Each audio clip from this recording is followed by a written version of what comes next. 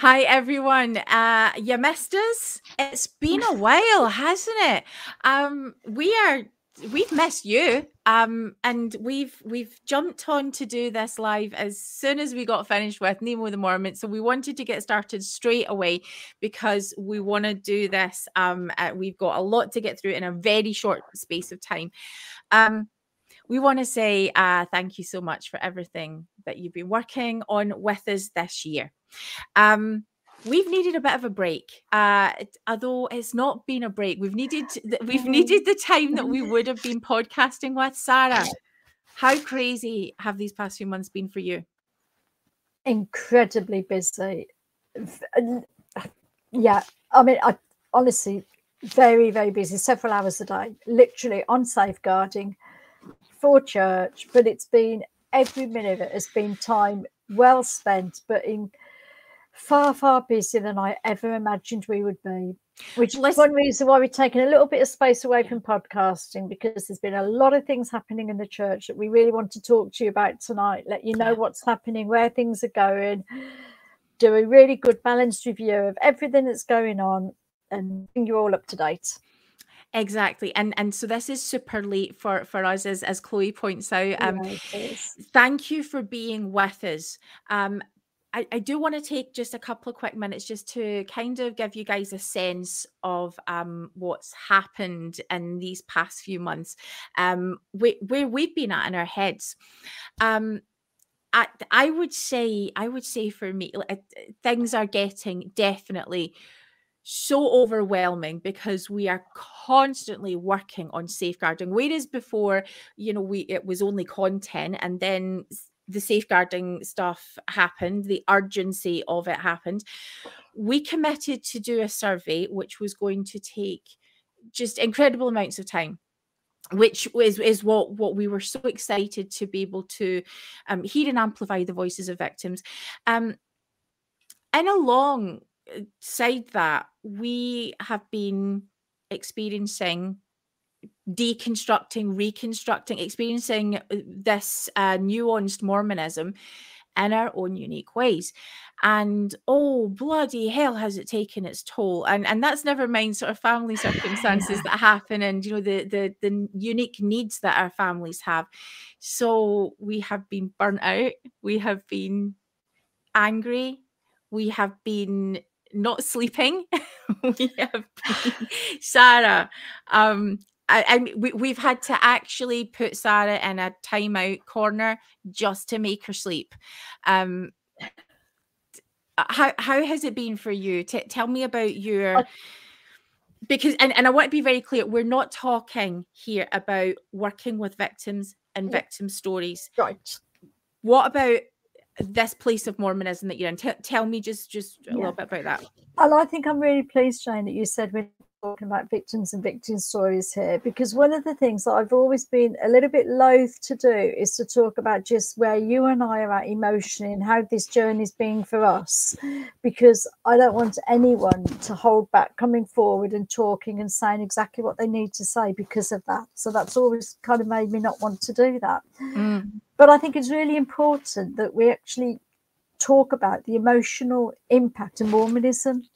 As you say, we've been through a roller coaster of, do we stay, do we go, will they push us out, will they welcome us in, do we vote with our feet, what do we do? And I've been through a process for many years, several years now, where I've been things, taking things apart, pulling them to pieces, and I've just got to the point now where those of you that are British will probably have seen this program on TV where they go in and somebody's saying every single item, 3-piece suite, everything, and they lay it all out in a huge giant warehouse in front of them, and then they say to this family, look at every single item there and take back the things. Yeah, Mark, I love that place in Hereford, we need to meet there soon. And we take every single thing, lay it out, look at it, and only take back into your home that which is of real value to you, that which brings you joy, that which adds value to your life, that which you really want. And I think that's what I've been doing with Faith and Mormonism. Yeah. Laying absolutely everything out and looking at it and thinking, does that work? Do I see God in that? Do I see hope in that? Do I see peace in that? And if it does, how does that work for my life now? And if it doesn't, well, then it has to go. Right. I think that's Sarah, just to help the audio, do you think I could get you just to sort of hold your microphone just so that it's not bumping your shirt, just so that we don't get any feedback there? Thanks so much. And yeah, and what I've been struggling with is the church doesn't seem to want me. It's you know, I'm here, and yeah, sort of feel like the abandoned spouse that and you can only continue in that space for so long. So and I love that you know, this comment about, you know, how traumatic this is, and we know, we get that, we've heard it said so many times. And it's always so different though when it's you that's physically having to experience it. So I'm still figuring out who I am as I pick up these pieces. So yeah, I just wanted to let the audience know that we're having all of this crazy faith, wonderful, you know, exciting stuff going on, as well as kicking ass. And what I think has been quite an experience for me, and my experience is the polar opposite of your experience, Jane, with church at the moment, whereas your ward seemed to have done a complete runner and ostracized you and marginalized you. And I'm so angry with your ward. One day I'm going to come there and go visit them, but I'm so angry with the way your ward have just walked away. I've actually experienced the exact opposite. Right. And I'd walked away.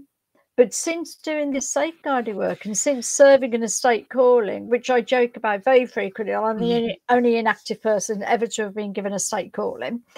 But since I started doing this state calling as a state safeguarding specialist and working with the state president very closely around trying to bring about the changes in safeguarding procedures within the UK, I've actually got to know lots and lots of people and have actually found everybody very, very friendly and very welcoming towards me. And it's been really interesting, the number of people, the huge number of people in my stake that have come up to me and said, I know you, I've seen you lots of times, but you've never seen me or you've never spoken to me.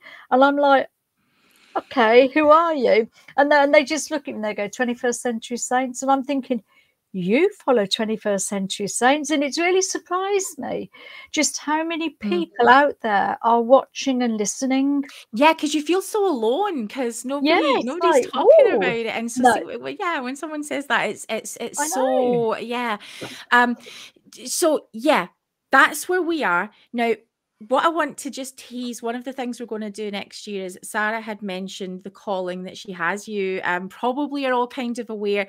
She's one of the newly called stake safeguarding specialists. And we're going to come back to talk a little bit about that just shortly. But how she has got to experience Mormonism itself is absolutely fascinating, and especially if you have experienced sort of any sort of marginalization as a woman or someone who doesn't get to hold traditional callings, that, you know, if you're not part of sort of that male structure, or even if you are, you're going to be fascinated, because this we have not heard of this happening before. You guys are going to love hearing about, just digging into what's going on there. Not about her calling, about what it's done and how she serves. It's kick-ass. So we're going to talk about that very early next year, hopefully. But we're going to take you straight away to what we're here to talk about. We appreciate everything in the comments. Everything so far we're gonna address as we go, because we need to kind of rush through this. So we launched the survey last year, sort of at the end of last year, and it was open for around about a period of 6 months. And I'm going to share my screen and bring you up some infographics. Now, This infographic is going to break down what we found out from our survey. And it's really important that as we go through this, we're going to be able to give you a sense of what you need to know about what's happening in the UK, what victims have said, what we have learned, and we're going to end with what we are calling for and our phase 2 of our campaign for next year. So I'm going to just zoom us in a little bit here, and there will be a little bit of analysis as we do this. So 21st Century Saints, our survey on abuse in the Church of Jesus Christ of Latter-day Saints in the UK. And these infographics will be available across our social media channels after we have finished this broadcast tonight. So this is hot off the presses. We had over 140 cases that we looked at, 140 in total. We had around 40 of those were case studies. For respondents, so we looked at 140 reports conducted, 40 case studies. We learned that abuse in the church is underreported, which is what we believed would be the case. And we saw that confirmed. We heard consistent messages, again, as we had anticipated, and they were highlighting issues with the prevention and response to abuse. Now, we've just been talking with Nemo the Mormon and Peter Bleakley, and we were talking about Elder Patrick Kieran and his calling. And some of the sort of critiques that I want to talk a little bit about tonight, and we're going to get into it, is the church can make very, very clear statements about abuse. We have very, very good people out there, exceptional people. Let's take people being good people out of the equation, because when we think about the example of Elder Patrick Kieran, an example, very good man, so we've been told, who does this, who presents this talk in a general conference on the subject of abuse, and very, very clearly, it's not your fault. Exactly what we've needed to hear. There's very little around the prevention of abuse and the response to abuse. So there were some fantastic messages for victims and survivors, some fantastic messages around the theology and language that the church uses to underpin its messaging around it, but we don't have anything to actually work with. We asked in the survey, did you feel supported by your church leaders? No one who responded to the online survey told us that they felt supported by members of their church leadership. Now, when we conducted case studies, there were a few people who told us that, yeah, well, you know, it wasn't too bad. Sarah, do you want to sort of clarify what you experienced about people feeling supported? I think we experienced a range of reactions and emotions and impact. And for a lot of people, very particularly the group that filled in an online survey, they hadn't felt that they'd been supported at all. But most of their not feeling supported was very, very much linked to a lack of knowledge and understanding in bishops. It wasn't that bishops just per se didn't care or were horrible, nasty, just didn't care, although there were examples of that were very alarming. But what we actually found was the lack of knowledge, the lack of training, the lack of preparation for the calling, a lack of understanding of abuse and trauma and how that impacts on people, meant that they were not able to respond in a way that victims felt was useful or that made them feel that they were being valued, believed and understood. So that was kind of one whole area of that.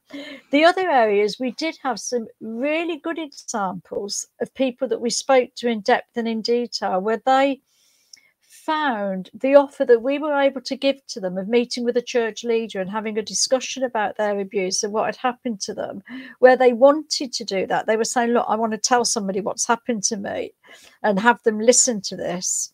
Some people fed back to us that they had found that very, very powerful and very supportive, and that they felt that was going to help them move on, even if that was moving on with their continuing to leave the church or live outside the church. For some, it meant they felt that they might be able to stay. But some people had some really good experiences, but the ones that had the good experiences seemed to be the more recent cases where there seems to be much more understanding and knowledge generally. I agree. And, you know, we were concerned about, you know, I think if we were to facilitate, because we were facilitating these meetings with appropriate people. You know, we wanted to make sure that if we are suggesting that this is an option available to you as the survivor, we want to make sure that we're not putting you back into the hands of someone who's going to further re-traumatize you. So we needed to make sure that that was something very clearly the survivors or their families wanted to do, and that it would be handled well. We tended to find it was members, people who were sort of seeking to really engage with church, and often when people had sort of made were still sort of struggling or had made decisions to leave the church, they had often found that they wouldn't like to accept you know, any opportunity to speak further about it with the church. In general 3, did you feel supported by your church community? And again, very few of our respondents were telling us that they felt supported by the wider community, although there were some positive experiences. Now, here's this key. Do you feel that your bishop knew what to do?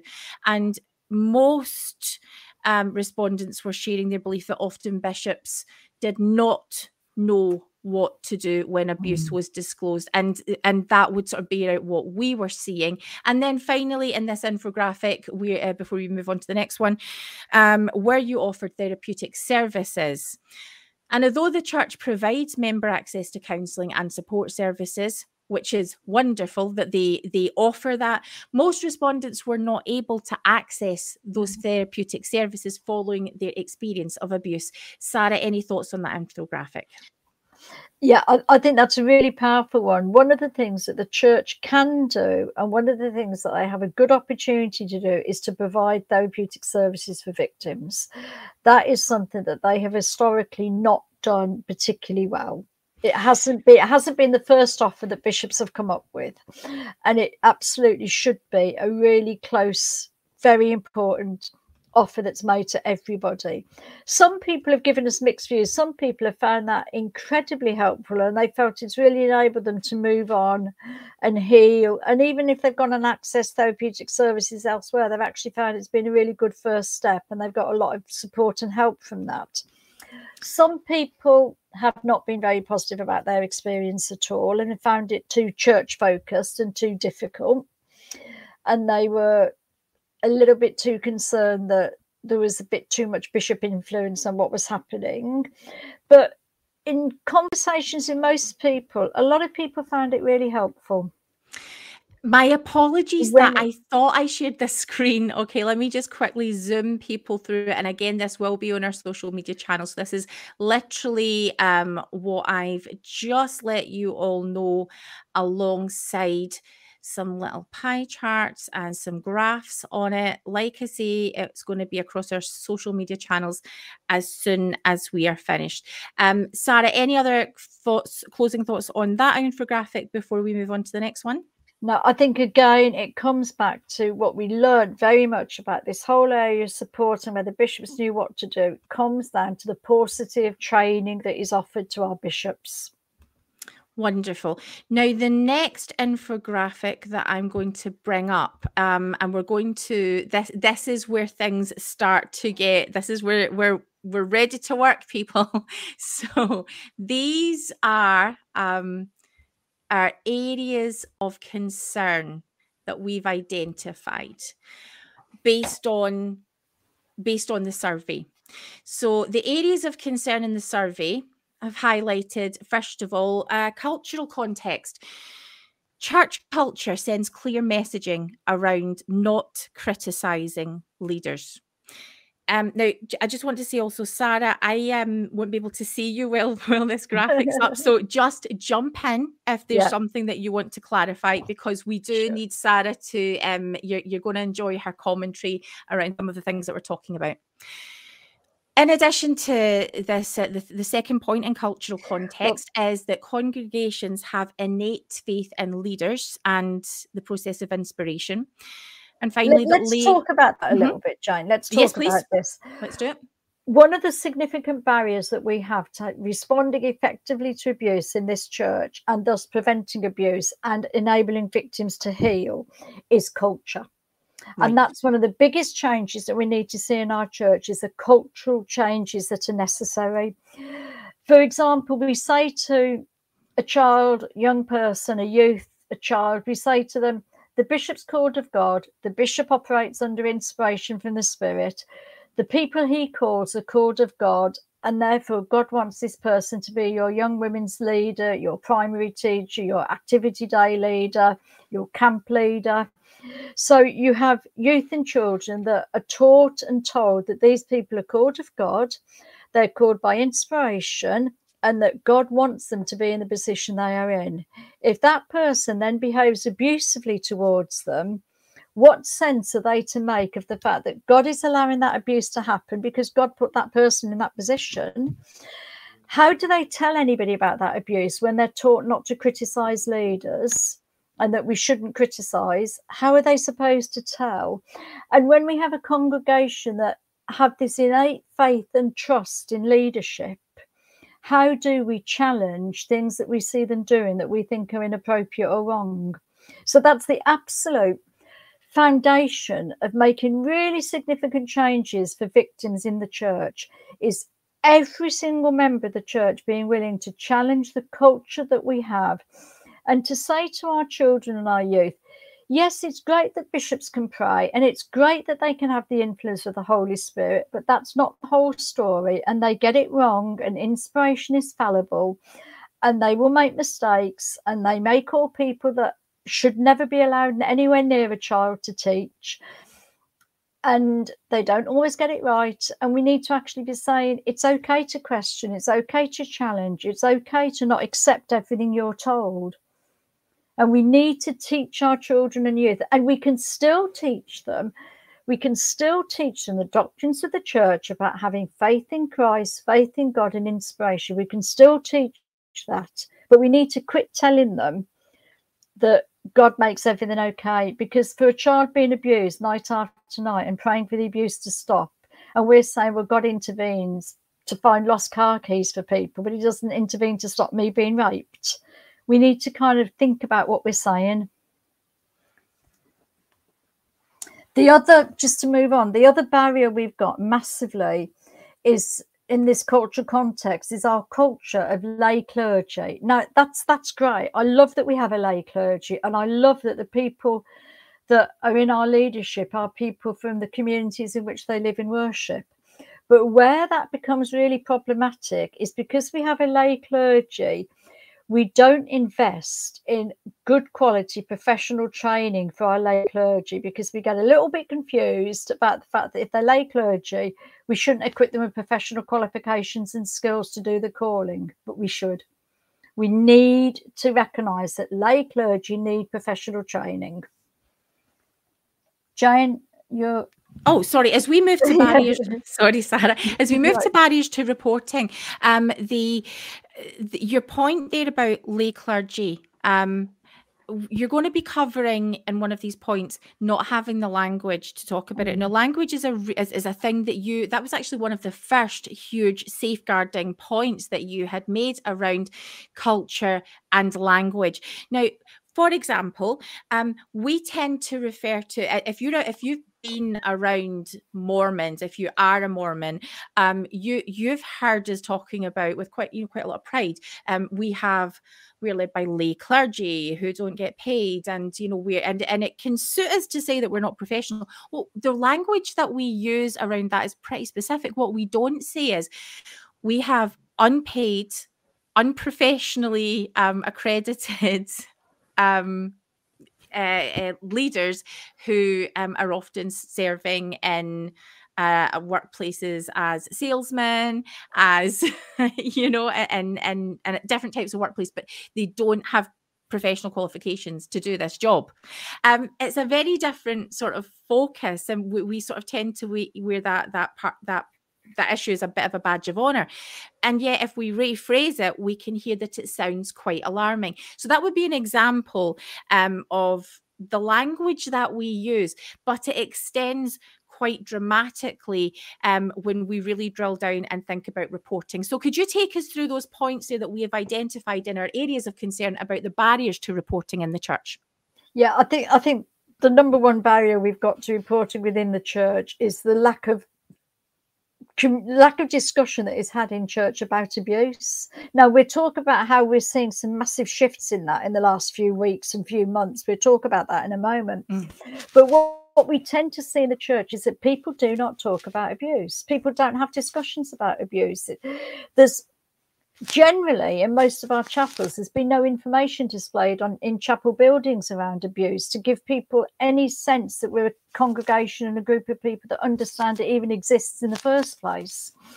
A lot of parents are not talking to their children, and a lot of leaders are teaching lessons to our youth about chastity, about abstinence, about purity culture. But what they're not talking about is consent, healthy relationships, and understanding what's okay, what isn't okay. The sexual shaming, sexual sin, that rhetoric that we're talking about actually is a barrier to reporting, because people don't know how to talk about these things in an appropriate way. And when you're going to talk to somebody who is not trained, and I love having lay clergy, but they need to be trained. When they're talking to somebody who isn't trained and doesn't have an understanding of the impact of abuse, then it can be very difficult for them to even understand that somebody's making a disclosure, for them to actually be able to understand what somebody is saying if they're struggling to get this put into language. We don't give our kids the language to talk about abuse. And there's been organisational response in the church for ever and a day, far too many stories we could talk about all night, where the organisational response has been not to take abuse seriously. And we've seen examples of that. We've spoken to people who haven't had their abuse taken seriously. We've spoken to people who have been told to just leave it, God will sort it out in eternity, forgive and forget, move on. Well, what can we do? She said he did this, he said he didn't do it. What are we supposed to do about it? Well, it's between God and him. You know, we see and hear all these things where there is not an appropriate response to abuse. And all of that becomes a barrier, because the next person that comes along is not going to talk about abuse. Right. And I think just on that, as I was preparing this infographic the other night, and we were discussing the language that we were using, we wanted to be very careful and ensure that we weren't sort of bringing our biases from what we want to say to make sure that this is actually, you know, what victims have been and survivors have been telling us. And what I was struggling with, you know, I was sort of using language around, you know, not being believed, bishops not believing. And actually, we haven't any evidence to suggest that. Now, there are instances where that has been told to us. There are instances that absolutely at times people have not been believed. But that doesn't seem to be the endemic issue. What does seem to be the point, and you know, it took you really to have to sort of, you know, break it down for me, is that actually it's a lack of understanding about how to respond to that abuse, that you don't often recognise that what's being presented as abuse, or you don't necessarily, or the person reporting hasn't felt that you've understood, or most importantly, that they haven't therefore felt believed. Moving on to that police response, we haven't always sort of seen the response that we would like. We do at times, which is wonderful, but it's definitely something that we have identified that it would be helpful for police to better understand what abuse in a spiritual context looks like. And we're going to come back to that later, because we've sort of started work in that area, and the police are very, you know, organisations are very positive and have invited us to engage in that. Sarah, do you want to close up barriers to reporting and then take us into DBS checks as we kind of try and fly through this? Yeah, I think abuse in the church is massively underreported. It is across society. Abuse across the board is massively underreported. We will not get to abuse being appropriately reported until we actually get to the point where members know that if they go and talk to somebody about abuse, they're going to be talking to somebody that already has an understanding and a belief that abuse exists. And people need to know that if I go and talk to this person, they know abuse happens, they have been trained, they believe abuse happens. We need to have more. A really simple thing that can make a big difference is just displaying posters in our chapels that talk about abuse, that talk about safeguarding, that talk about what abuse is and different agencies to contact. Now, locally, we've got those posters, but I don't think it's happening nationally yet. That's something that we need to talk about. Would we come back to the posters and actions a little bit later on, because we're going to need to go through each infographic. So what we're going to do, again, about the police response, what we're noticing is, just to close out part 2, is that police often, the language that we're using as Mormons is very in-group language. And so sometimes the language, whenever you're reporting that to someone who doesn't have a background in the church, often the police don't really know what it is we're talking about.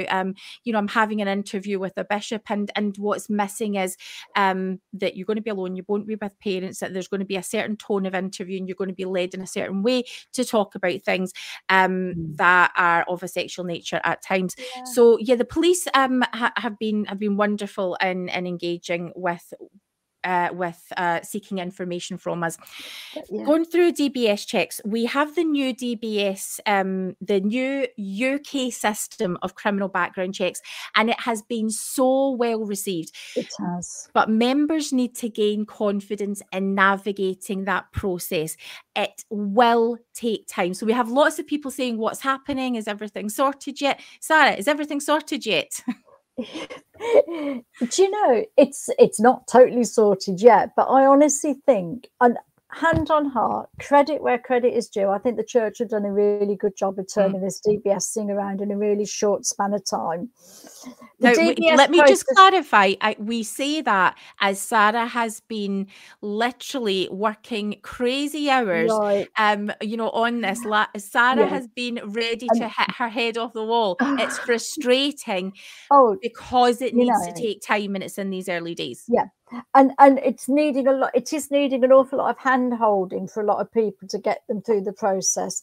Some people have been worried about the DBS. Some people have come to me and spoken about, you know, I'm really worried about this DBS because it's going to actually show this conviction or that conviction, and I don't know what my bishop's going to think when he sees that. So there's been genuine anxieties that people have had that we've been able to talk through and discuss, and hopefully give people a bit of confidence in what the system is actually looking at. There's been bishops that have felt overwhelmed and have struggled with it and have actually said, I just feel so overwhelmed, I don't know what to do. And there's been flaws in an IT system that hasn't always been as smooth and as seamlessly brilliant as perhaps we'd love things to be. But what I would say is people, overwhelmingly, what people have said to me when we've been talking about DBS and doing DBSs, overwhelmingly the message has been, we should have done this years ago. Yeah. I haven't had anybody, not one person yet has said it's complete and utter waste of time. People have said, well, how's it going to help? What difference is it going to make? But overwhelmingly, everybody is saying, I don't know why we haven't done this for years. So there's been really, really good buy-in to the principle and the plan of doing DBS.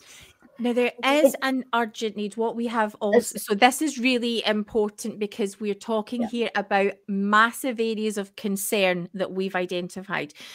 This has been very important to Sarah, and she's been doing a lot of work around this, but we've identified an urgent need for that system to be extended to include missionaries and those working with vulnerable adults. And we're going to come back and say more about that just shortly. We will, but I think we can't stress that highly enough. It's absolute, a major flaw in our DBS system is we are only covering children at this moment in time, and there needs to be a lot more work done by the church to put together strong arguments for why we should be checking people working with vulnerable adults and missionaries. Then the what's really important is a discussion needed on the process of assessing for convictions. And I think that's really important, because that in itself can be far more complex than people think, because it might sound really easy. Well, it's really simple. If you actually look at somebody who's got a conviction, if they've got a conviction for abuse against a child, then that's it. They can never ever work. That's it. It's out forever. But actually what we need to look at is some of the real problems that there are around how are you making decisions? How are you making decisions about a 12-year-old boy that may have got in trouble for something sexual, that may have happened at a time when he was being abused, or it may have been that he's just had his 13th birthday, his girlfriend's a couple of weeks younger than him, she's 12, they have consensual sex, but in law that's rape. Yeah. So there's all sorts of problem issues that need to be looked at. Which is why I think, Sarah, it's so important that what we're saying, and we're saying this with lots of different things, we are not necessarily, we're going to get to recommendations infographic in just a moment, but this is why we call for discussion, because it might be that what is, as part of those discussions, we've talked about this often, as part of a church that has a sort of very patriarchal church that has, chastity culture is baked into it, sexual shaming and purity is baked into it. Now, well, we would love to completely see the end of that type of institutional problematic barrier to so many different aspects of life. It might be that what's decided is that if someone has committed an offence at a very young age, that actually the church does decide in the manner of chewed gum that young man can never hold a calling again when, as it relates to a child. It may be that is which is why we're saying we need to discuss it. And I think key to the discussion, Jane, the absolute key to the discussion is it should not be a discussion just between an untrained, unexperienced stake president, bishop, and church lawyer. Exactly. It needs to be a discussion that involves experts that understand risk and understand how risk can be assessed, how risk can play out, and understands what is relevant and what isn't. And people that can actually look at two widely different convictions and actually say, you know what, there's a lot of evidence that shows if you've got a conviction for that offence and that offence, the risk is escalated.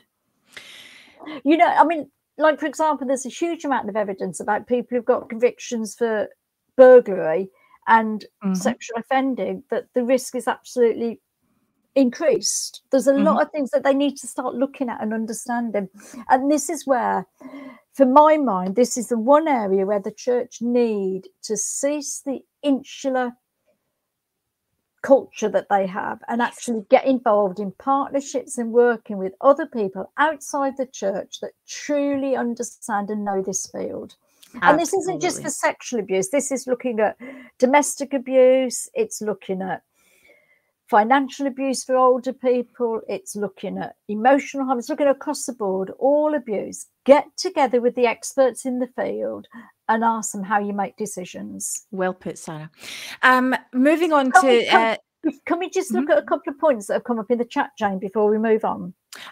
Yes, I am very conscious of the fact, though, that if we have to slow down, we could potentially be here all night, and we're in a very limited time here. Let's keep going. Keep going. Let's do that, and we'll come back to the comments at the end. We will. Okay. So, in 4, we've got a lack of support from church leadership. Now, this includes point 1: our church leaders' response to victims and offenders.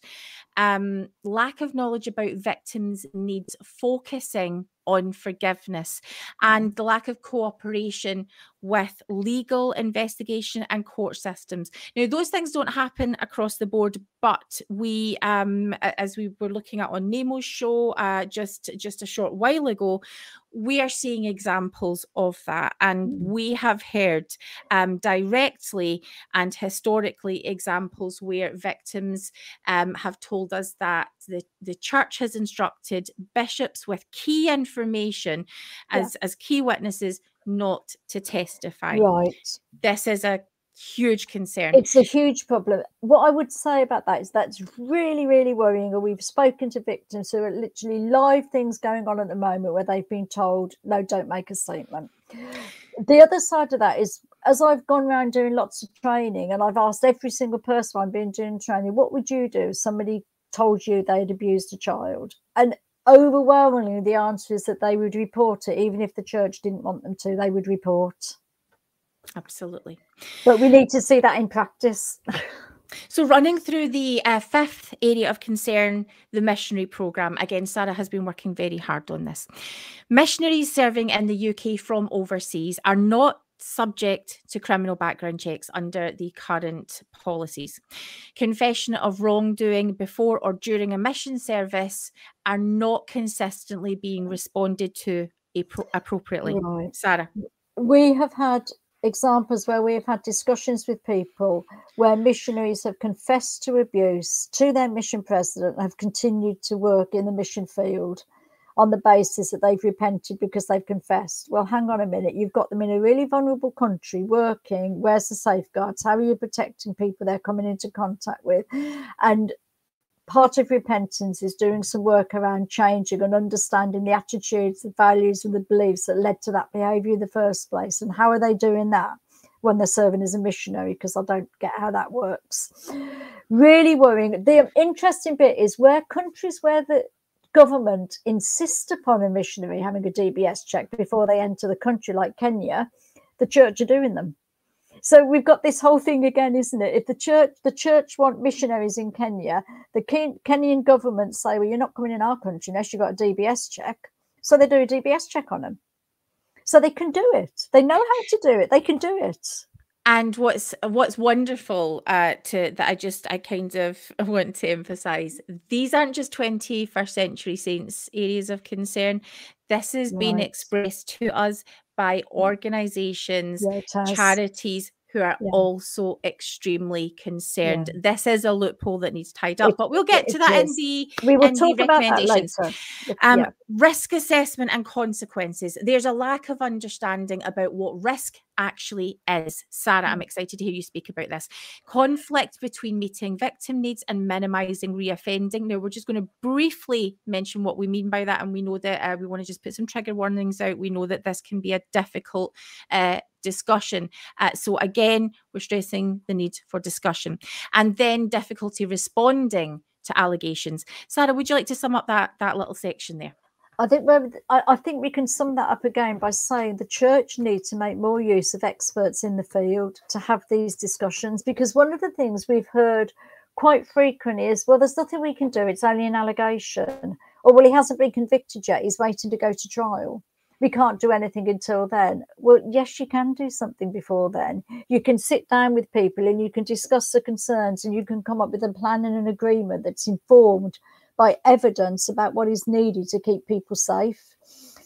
Lack of understanding of what risk actually is. We get silly comments like, well, okay, the abuse has happened now, so the risk is over. No, sorry, that it doesn't work like that. How did that happen in the first place? What were the factors that led up to that abuse? What was going on for the offender that enabled them to overcome internal barriers so they could abuse? How do they overcome external barriers? What is the actual risk? They need to identify who is at risk.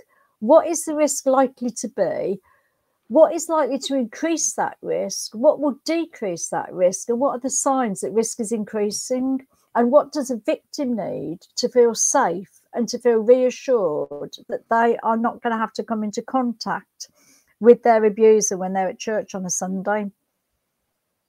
Absolutely. Thank you so much. And then finally, we have the 7th section, and that is on accountability and apology.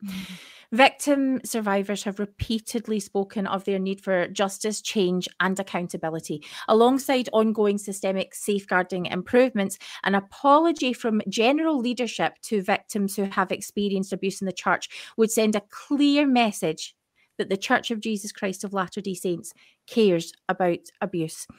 Now, what I would say in addition to that, and again, this was something that we hit in on the previous show where we were talking about abuse just a very short while ago as part of a panel alongside Nemo the Mormon.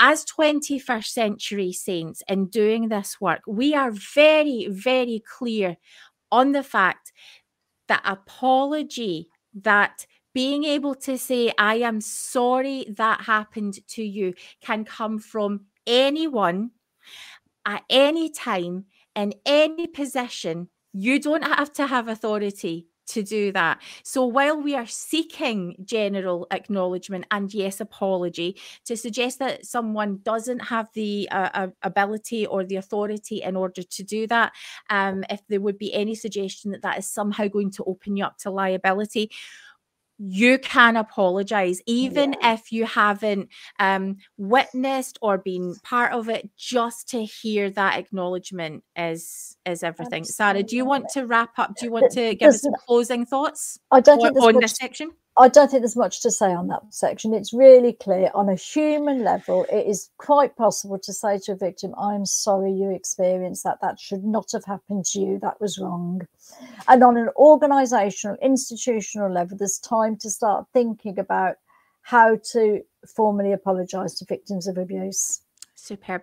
Now we're going to go to this next section, which is survey quotes. But before we do, we've been asked about how will the missionary work when they come home from other countries, and are missionaries not checked before before any international travel? Before you serve a mission, absolutely the checks are thorough in some respects. Mental health checks, searching interviews on worthiness, and if there have been previous sins or wrongdoings. Sarah, do you want to give me the but? Do you want to give me the... They asked the question, have you ever sexually abused a child? Have you ever looked at illegal images of children? I know they call it child pornography, but it's illegal images of children, let's be clear. They ask that question, but come on, how many people say yes to it? And yet people are confessing in the mission field. Some people are being sent home, some people aren't. Yes. And some victims are only able to speak out when their victim has gone abroad. Right. And that's a really powerful message as well. Absolutely. So at the moment, there is no routine checking of missionaries entering this country or leaving this country, but we are going to be talking to that soon. We are on the case. Okay, so we now have this, and this is what is really the most important next two slides of the studies. And we just want to thank those who have contributed, and just to stress that there's not going to be any identifying information given here. We're about to call out our Brit Vengers mates in a moment. So if you guys are listening, know that we love you. Voices from our survey on abuse in the Church of Jesus Christ of Latter-day Saints 2023. Sarah, shall we do one each? Do you want to do the first one? I just wish that clear justice had been done. I feel that my abuser got away with it. That the people who are supposed to care for me, lead me, had actually cared. As a young teen, I told my branch president, who told me that I needed to repent for my sins. For 40 plus years, I thought it was my fault. At the time, reporting didn't occur to me. I didn't know it was an option and had never heard of abuse being reported. I've heard the whole God doesn't intervene thing, except he does repeatedly in the scriptures. So apparently he just doesn't intervene in cases of abuse where priesthood holders are the abusers. I was shunned for speaking up. And the final one in this infographic is, the only thing I'm interested in at this point is justice. Now, these were overwhelming messages from the survey, and there is so much in the online survey, so many things that we learned, so powerful, and we're really thankful for that. And what we learned is we have respondents who were willing to share with us personal details, which we will not be sharing. We don't have any intention to share their experiences.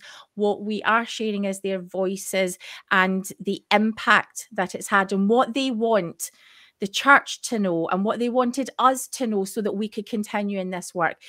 They are seeking justice and change and accountability and apology and what we're going to see in this next quote.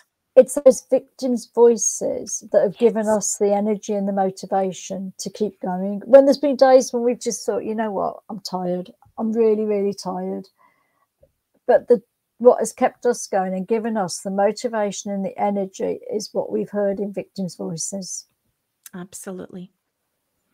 Now, moving to the case studies that we have now. Before we do this, let's, since our Mormon Civil War darling Peter Bleakley is here also. So what we did do just recently, as we were tying up all of this information, we have shared some key pieces of information with our buddies, the Brit Vengers, and they have been, as we work in this space, we frequently collaborate. We run wording sometimes past people. We get their thoughts. If there's something that's just driving us crazy, sometimes we'll go on an event and they're our team. And sharing the information that we had gained first and foremost with our team, with our guys in the chair in the Brit Vengers, they have expressed absolute support and love and concern, and just sort of stressing they are there in the background supporting 21st Century Saints in everything that we've done. Can I just make it absolutely clear to anyone who's listening? We have not shared anything with the rest of the Brit Vengers that would identify a victim or that would identify an offender, because that's happened quite a few times as well. And we have not shared anything, even with this. What we have shared has been to help understanding grow and develop, but nothing that would come close to confidentiality. Thank you for that, Sarah. And I just want to reiterate, absolutely everything that we've been told is absolutely confidential, that we would never share any details or provide any information that could identify who you are. What we haven't ever been asked by our guys, by our besties, is what are you doing to make sure that the people who have come forward to you and said, I've got a concern about this individual right now, what are you guys doing about this? What have you made sure that someone is safe? Have you made sure that the individual in this case is all right? Because they've trusted us, because they know we're on the case, which is absolutely darling. But I am taking this moment to jump in and talk about how holding everyone to account in this space is so bloody important. We expect that you're going to be asking us what we did with that information and how we responded where there is an active threat. Now, Sarah, in the course of our work, how many, as we would call it, maybe an active concern, would you say we've had? I mean, a lot. There's been a lot. Yeah, quite a lot. I actually genuinely don't have the number in front of me, but there's been some very genuine concerns that we have actually had to deal with, and we've had to speak to the right people in authority about some genuine concerns. But where you go about saying that our lovely Brit Venger crew haven't actually said, hang on a minute, have you reported that? Have you done anything about that? They've just trusted us. Yeah.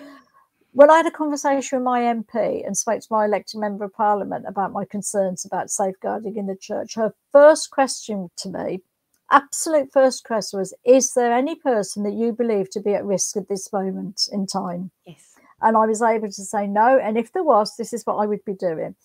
When we've spoken to different people in children's charities that we've spoken to, the first question they said was, you have just told us about a case that you're looking for advice on.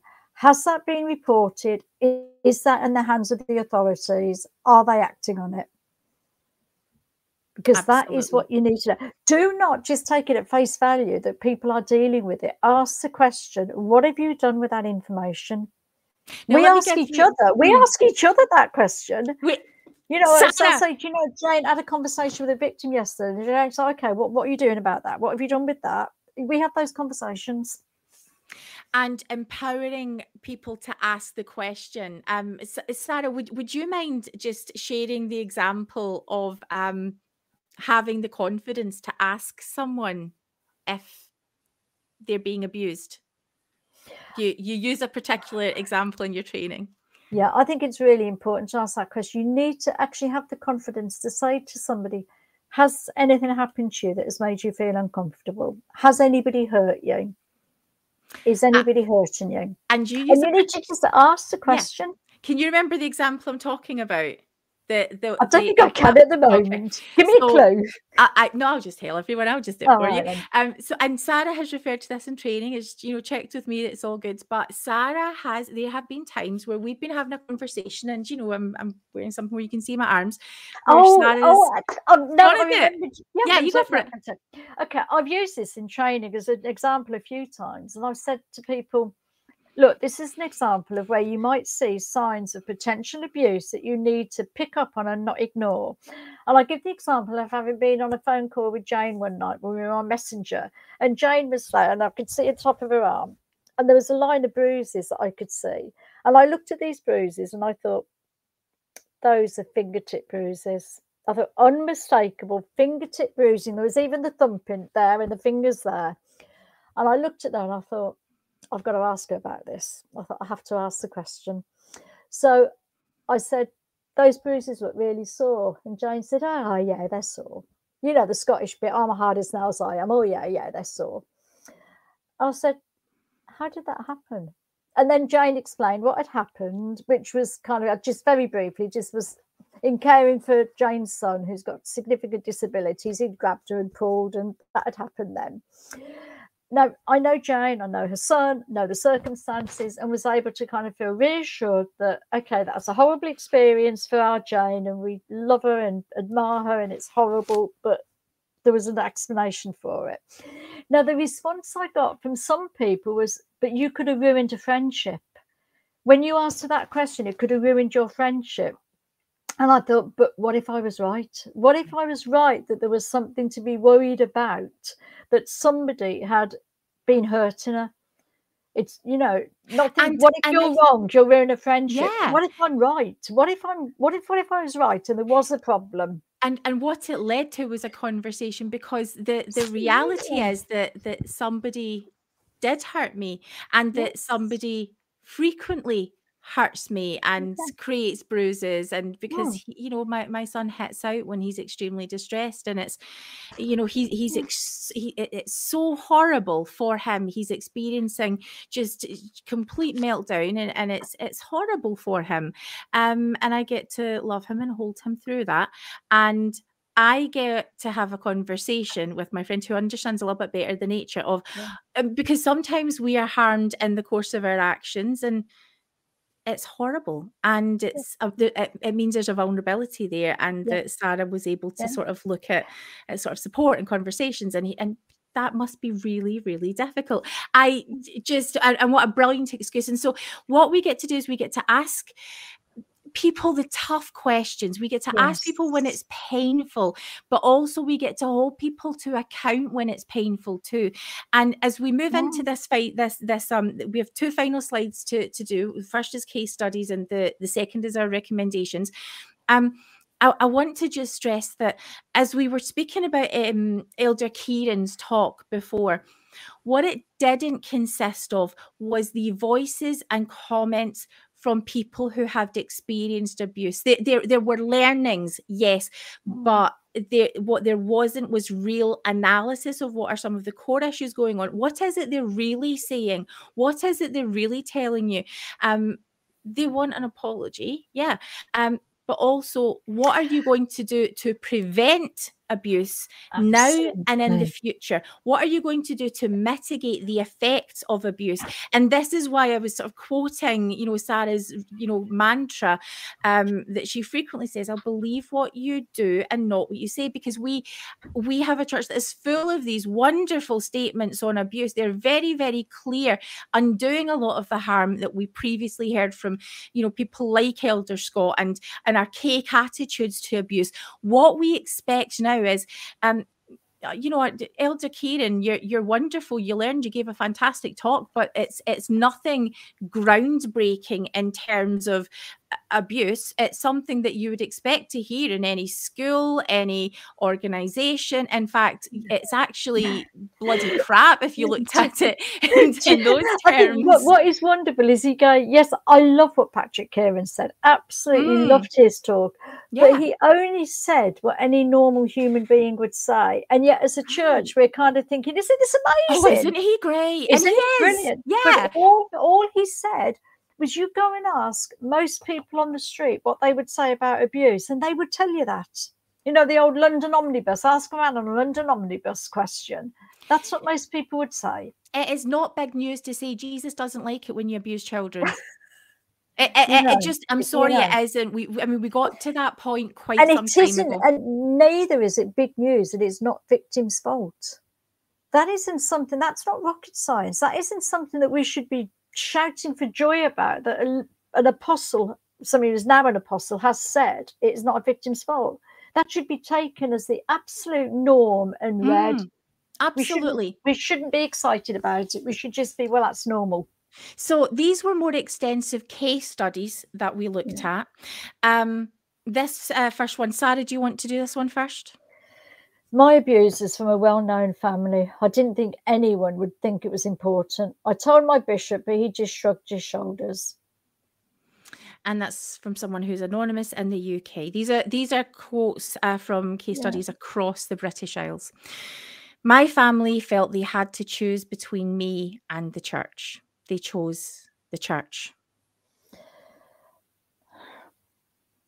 My parent told me not to report the abuse.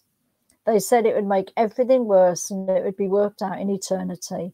And we've heard variations of that so many times. Just leave it to God. He'll sort it out in eternity. Don't stir trouble up.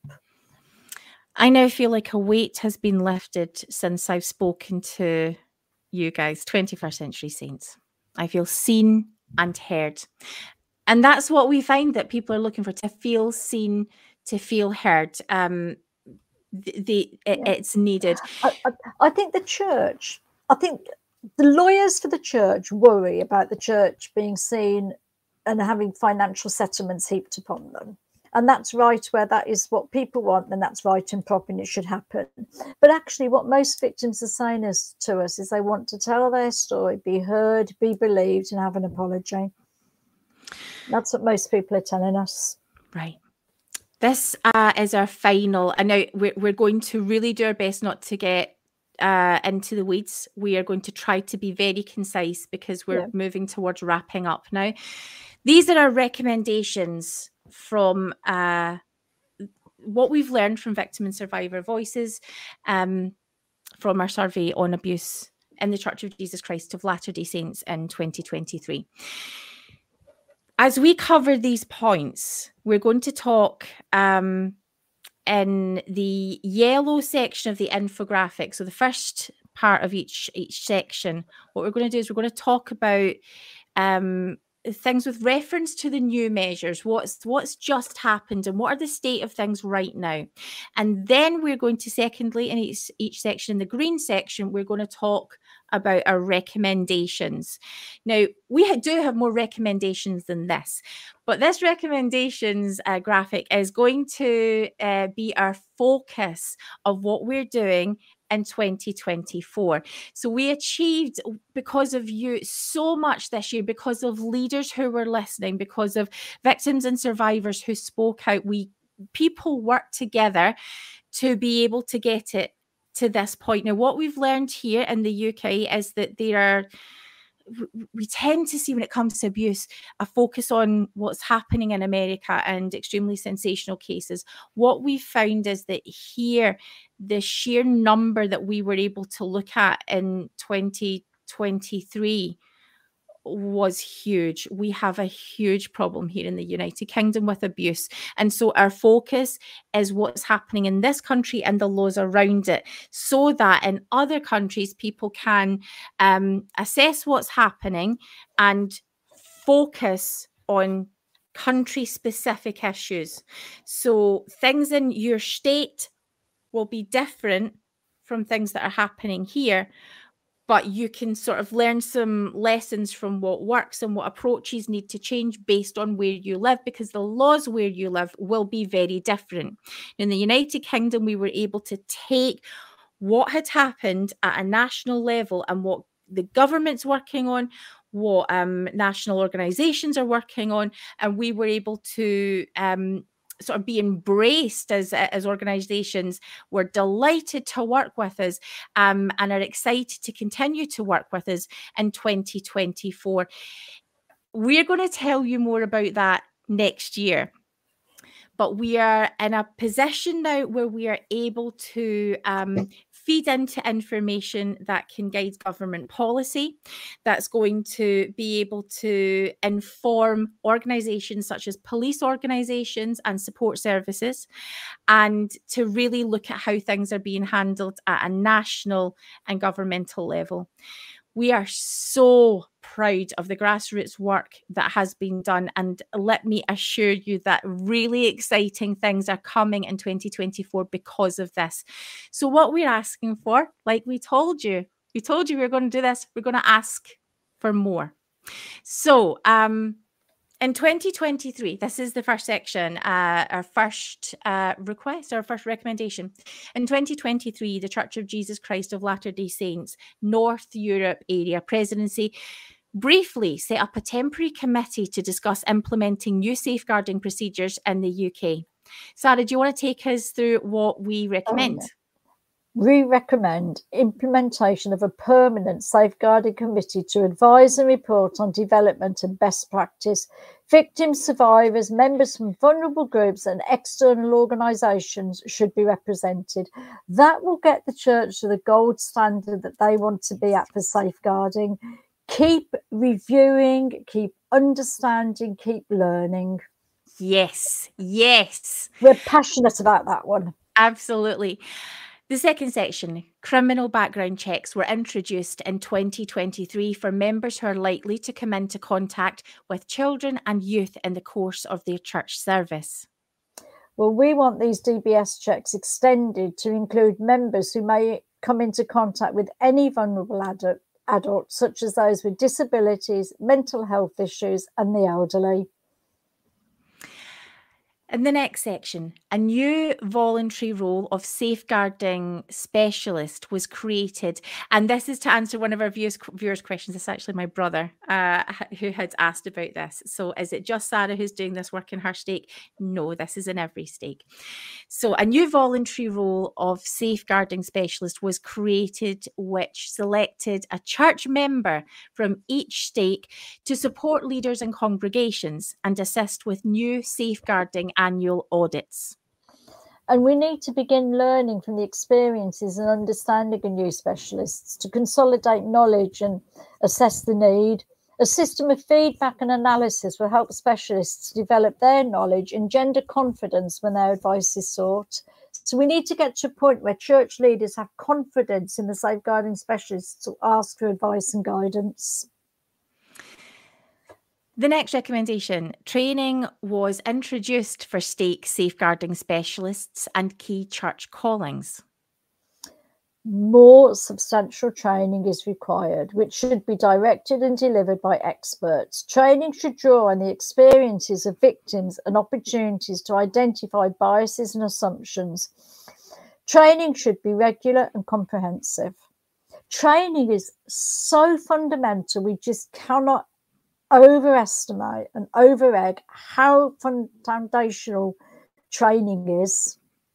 Now, I'm really excited about this next one. What I'd like you all to keep in mind as we go through the next recommendation is there's been a bit of discussion recently in the world of Mormonism and out with it on mandatory reporting. Well, and there's a lot, there's a lot of discussion. and it can be very controversial. It is, absolutely it is, rightly so. Yeah. This section, expectation around reporting, was previously laid out in the easily accessible Church Handbook of Instructions. The updates to the UK safeguarding policy was sent to key church leaders in the UK and received positive worldwide media attention. Yeah. We need to be looking at mandatory discussions, and we need to be saying to everybody in this church, if you come across a situation of possible abuse, confirmed abuse, disclosure, just concerns and a worry that something isn't right, those safeguarding concerns should be reported at the first opportunity to your local safeguarding team in the local authority. And if somebody's at risk, call 999 immediately. The church helpline should be reviewed to actually look at how does that operate. You know, bishops can call a helpline. What do victims get? You know, let's have a think about what's going on here. Who are the experts advising? And do we need to get rid of the helpline? Well, yeah. Do we need to revamp it and have experts actually, people that actually, the lawyer gives the legal advice and experts give the safeguarding advice? Mm-hmm. The church helpline should be reviewed. Each report of abuse should be reviewed for learning and improvement. Now, that is one to me that is very, very important. If there is an incident of abuse, there should be an honest review of how did that abuse happen, what went wrong with the policies and procedures to enable that to happen, and what needs to be changed, amended, tightened up to prevent that in the future. And that review of that case should not be done by somebody who's been involved in responding to the case, just because good practice. When I was working, one of the things that I did when I was working was I was responsible for doing reviews for Youth Justice Board, Home Office, Safeguarding Board, when there'd been serious sexual cases that we knew the person and there was another offence, and it's like, how the heck did that happen? And we'd have to do a comprehensive review on how this had actually happened. And the first thing you did was you did not ask the practitioner who'd worked on the case or their manager to review the case. You gave it to somebody else, so there was some complete independence with it. Not because you're looking for blame, not because you were looking to point the finger and cause problems, but because you were looking to make sure it could never happen again and looking for complete honesty in the review. And I think if we got to having a really open, transparent review system of abuse in the church, members would have much more confidence in the church around handling and responding to abuse. Victims would start to feel greater confidence, and the church would be seen as a far more credible organisation in safeguarding. Absolutely. But it's about the church have got to trust to let go and allow other people in. And I know that as we continue to work in this space, we're going to drill down a little bit more into mandatory discussion. And but in the meantime, give some thought, you know, our audience, church leaders, give some thought to how the language that we use is different from mandatory reporting. What is different about mandatory discussion in light of what Sarah's just been talking about? And we're excited to drill down more into that with you. Now, this last part, and we've asked, I think, for some big things. We've asked for big things throughout this entire process, and we've been listened. Yeah, I want to say something about that in a moment. When you've read this, I'll come back to that one. About big things. We are asking for really tough things, and we know that this is going to be challenging, but we also absolutely believe that in light of what we have learned and heard, in light of the work that we've been doing, we believe that these recommendations are the best possible standard that should be acted upon immediately. Yeah. This is where we want to see you move. Yeah. So the final section here, in 2023, the Church in the United Kingdom has taken positive steps in engaging with survivors, reviewing processes, and responding to local needs. We applaud the Church's willingness to make therapeutic services available free of charge to people who require them, as well as other procedures such as membership record annotations and public sustaining of members who are called to volunteer in church service. But additionally, to make this church as safe as it can be and to really move to a really strong position in safeguarding, we're calling on the government for oversight of safeguarding in all religious organisations. And that's not just our church. Across the faith communities, there is a need for government to have more oversight of what is happening. At the moment, it's all left on a voluntary basis to faith communities. You can follow the guidance or you don't have to. It's up to you. We are calling for the government to take oversight seriously of safeguarding in religious organisations. And we also are calling and asking for the church to publish figures and review of its handling of cases of abuse. We want the church to sign up to external safeguarding oversight organisations to promote transparency, interagency and interfaith links. And that's a big one. We're asking the church to kind of open up the doors and say, do you know what? We've had 100 cases of abuse. This is what we've learned. We call for independent audits, reviewing all recent current abuse cases to identify prevention. So what we're really asking is for the church to lose its insular stance and to become receptive to external voices coming in and helping to guide and lead. But I just want to come back to what you said about we're asking for big things here. Back on the 17th of August in 2022, we came together with our initial podcast to ask for very big things, which was DBS checks in the UK, safeguarding specialists, information to be available to people around abuse. We asked for these things. We sat and we asked that this be done, and training. We asked for those things to happen. Now, a lot of people said it would never happen, that we had our heads in the clouds. A lot of other people predicted we'd be excommunicated before it happened. And some people were like, no, it's going to be interested to see what happens here. But what I would say is when we started this, probably 18 months ago, well, with less than 12 months of the day we started, 12 months, less than 12 months on that day, we had got to a position where the church had formally announced safeguarding specialists in every stake, better training, information being more readily available, and the crucial DBS checks. That took 11 months, and they had a safeguarding committee as well. So, yes, we asked for very, very big things 18 months ago, and we're asking for very, very big things again now. So let's just see if by the end of 2024, these things that might seem like a wish list, and they might seem like pie in the sky, and they might seem like we don't know what we're doing, but you all told us that 18 months ago, and look where we are. So let's just see if we can get there now. Again. Thank you so much. Working with Sarah has been such an education, and with Ruth and with the whole of the rest of the gang who have been doing incredible work to support us. Most importantly, to the victims and survivors, those who have come forward to speak to us this year.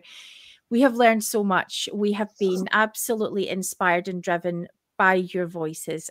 Again, we want to just restate that everything that you've told us is in confidence, and that we are as responsible as we can possibly be with what we've learned. We expect to be held to account for being the holder of your stories. This is what we hope we can offer as part of your healing journey, as part of it. If there is anything that you need us to better understand or anything else we can learn, we'd love it if you get in touch. We appreciate everyone who's reached out and everyone who will continue to do so. We would love especially to hear how safeguarding is looking in your stake, because we're at such a young stage that it's going to look different everywhere. I would pay money to sit in on the training that Sarah's been offering recently. We do it online. I think we do it online one day. Do y'all want to come? Do y'all want to? Let's. Do you want to come? Do you know what? We'll get the Brit Vengers in and make sure they know how to hold us to account and make sure that we're being responsible. It was really basic training because I decided I wanted to start at an absolute foundation level. For people who never even heard the word safeguarding, didn't know what it was about. But we're going to do that training. It'll be good. Sarah had also, what she also amazingly does is empowers people to think it's a load of crap. And it's incredible how she does it. And it's very much worth doing. And what's so important is we've seen people report on how, again, I guess I'm sort of coming back a little bit to what Nemo was discussing earlier on, along with Peter on Nemo's show. We talk about Elder Kieran and fantastic talks and what good men our bishops and leaders are. We have experienced the goodness of people and men. We've also experienced a hell of a lot of bloody idiots, let's face it. God, but overwhelmingly, we've also experienced there's a lot of cruelty and abuse out there. But overwhelmingly, there are so many good people. Now, you can be as good as you like. And I guess I'm saying this directly, again, about the helpline, about the work that our area presidents here are doing, which we've heard what you do in the background. We honour and applaud it. It is exceptional. But we also ask you to do more. That while calls to the helpline take place, while talks are given, the question that we expect the rest of the Brit Vengers to be asking us is, what are you doing in this case to respond to this individual? And is this person being kept safe? Is this risk being managed? Now, I can give you a great talk about what's sort of warm and fuzzy about abuse and we can talk about how to empower victims and how to know that it's not your fault. Victims, please know that it is not your fault. But you also want to hear what is being done to keep you safe. Is this going to happen again? Is this person going to hurt more children? Do you still have access to more children? And what we've been able to do in specific cases where we have had permission to do so from a survivor who has asked us, is we've been able to engage with the church to make sure that person will never work with another child again, that is being dealt with appropriately. And in many instances, the church have been aware and have looked at the situation and can assure us that absolutely it has. Now, we expect that kind of response. You tell us, you have a right to know that people are being kept safe if you have a concern. And I think when we've taken some concerns to the appropriate person within the church who we'll liaise with and we have discussions with on a very regular basis about harm and abuse, when we've had that discussion and it's been something they haven't known about, they've actually been appreciative of the information, they've gone away and they've been able to come back and prove to us what they've done with it to make sure the situation is safe. And now there's room for that to be improved. I'm not saying it's brilliant, but we have, quite honestly, we've never yet come across a case where they said we're not doing anything, not interested in this. They have taken it, they've listened, they've acted, and they've provided sufficient proof for us to feel satisfied that they've done something to respond appropriately. And I think it's really important, though, to, as we follow up with that statement, that's absolutely true. I echo what Sarah said. In every case, it's been taken seriously. And can I just say, we will never, ever hear us talking on this podcast about this particular offender that somebody's told us about, who abused them when they were a child, who went to prison, is now active in this area. We will never discuss that on air. What's really important to make very clear is that although it's true that absolutely every case that we have presented to the church officially asking about safeguarding specific concerns where individuals especially are currently at risk and historic situations, while each one has been taken extremely seriously and has been dealt with is being dealt with in a very timely manner, we are engaging in that process. That's because we, in this work, have been able to bring those questions. Now, every person who's contacted us, all 140 cases that we looked at, didn't have the privilege that we did, where we can access the right individual who's able to and willing to support us with that. We are so thankful that there are, you know, the processes have been put in place where the church has been listening to and responding to the concerns that we've brought. But that's not something that everyone can easily access. Right. So we want to just highlight that although that's the case, that's not an across-the-board thing that's happening here. And it's not perfect, because there are cases where victims want more information and they want to speak to specific people and they want things to happen. So it's not yet perfect, but the church are working hard to get it right. So friends who have been with us on this journey, do us a favour. Keep up this bloody good work. Keep an eye on 2024. We're going to take a little bit of a break for a few weeks. We are going to be coming back with content that is more discussion based than safeguarding, but just know in the background we're working very, very hard.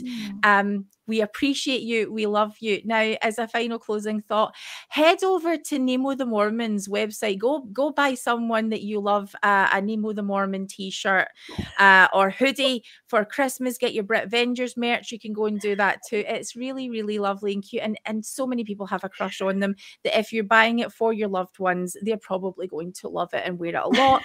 So you're welcome for your Christmas suggestions here. But thank you so much for being with us on this crazy journey. And thank you for being there for us when we've run out of juice a little bit, because we have our own crazy things going on. It's been an honor to work with 21st Century Saints. That you guys are you guys have been such a huge part of my 2023 and my journey. And for all of the people who support us in the chat community, you've become our friends, and we get such a kick out of your ridiculously inappropriate sense of humor. Repent. And also just the support that you give us in reaching out. You're incredible. Please, lots of self-care and have a peaceful Christmas. We send our love from the whole Brit Avengers gang, and we'll see you in 2024 to get your sleeves rolled up and to get to work on phase 2 of 21st Century Saints Safeguarding Project. Have a good night. Yeah, good Christmas, everyone. May it be everything you need it to be. Night.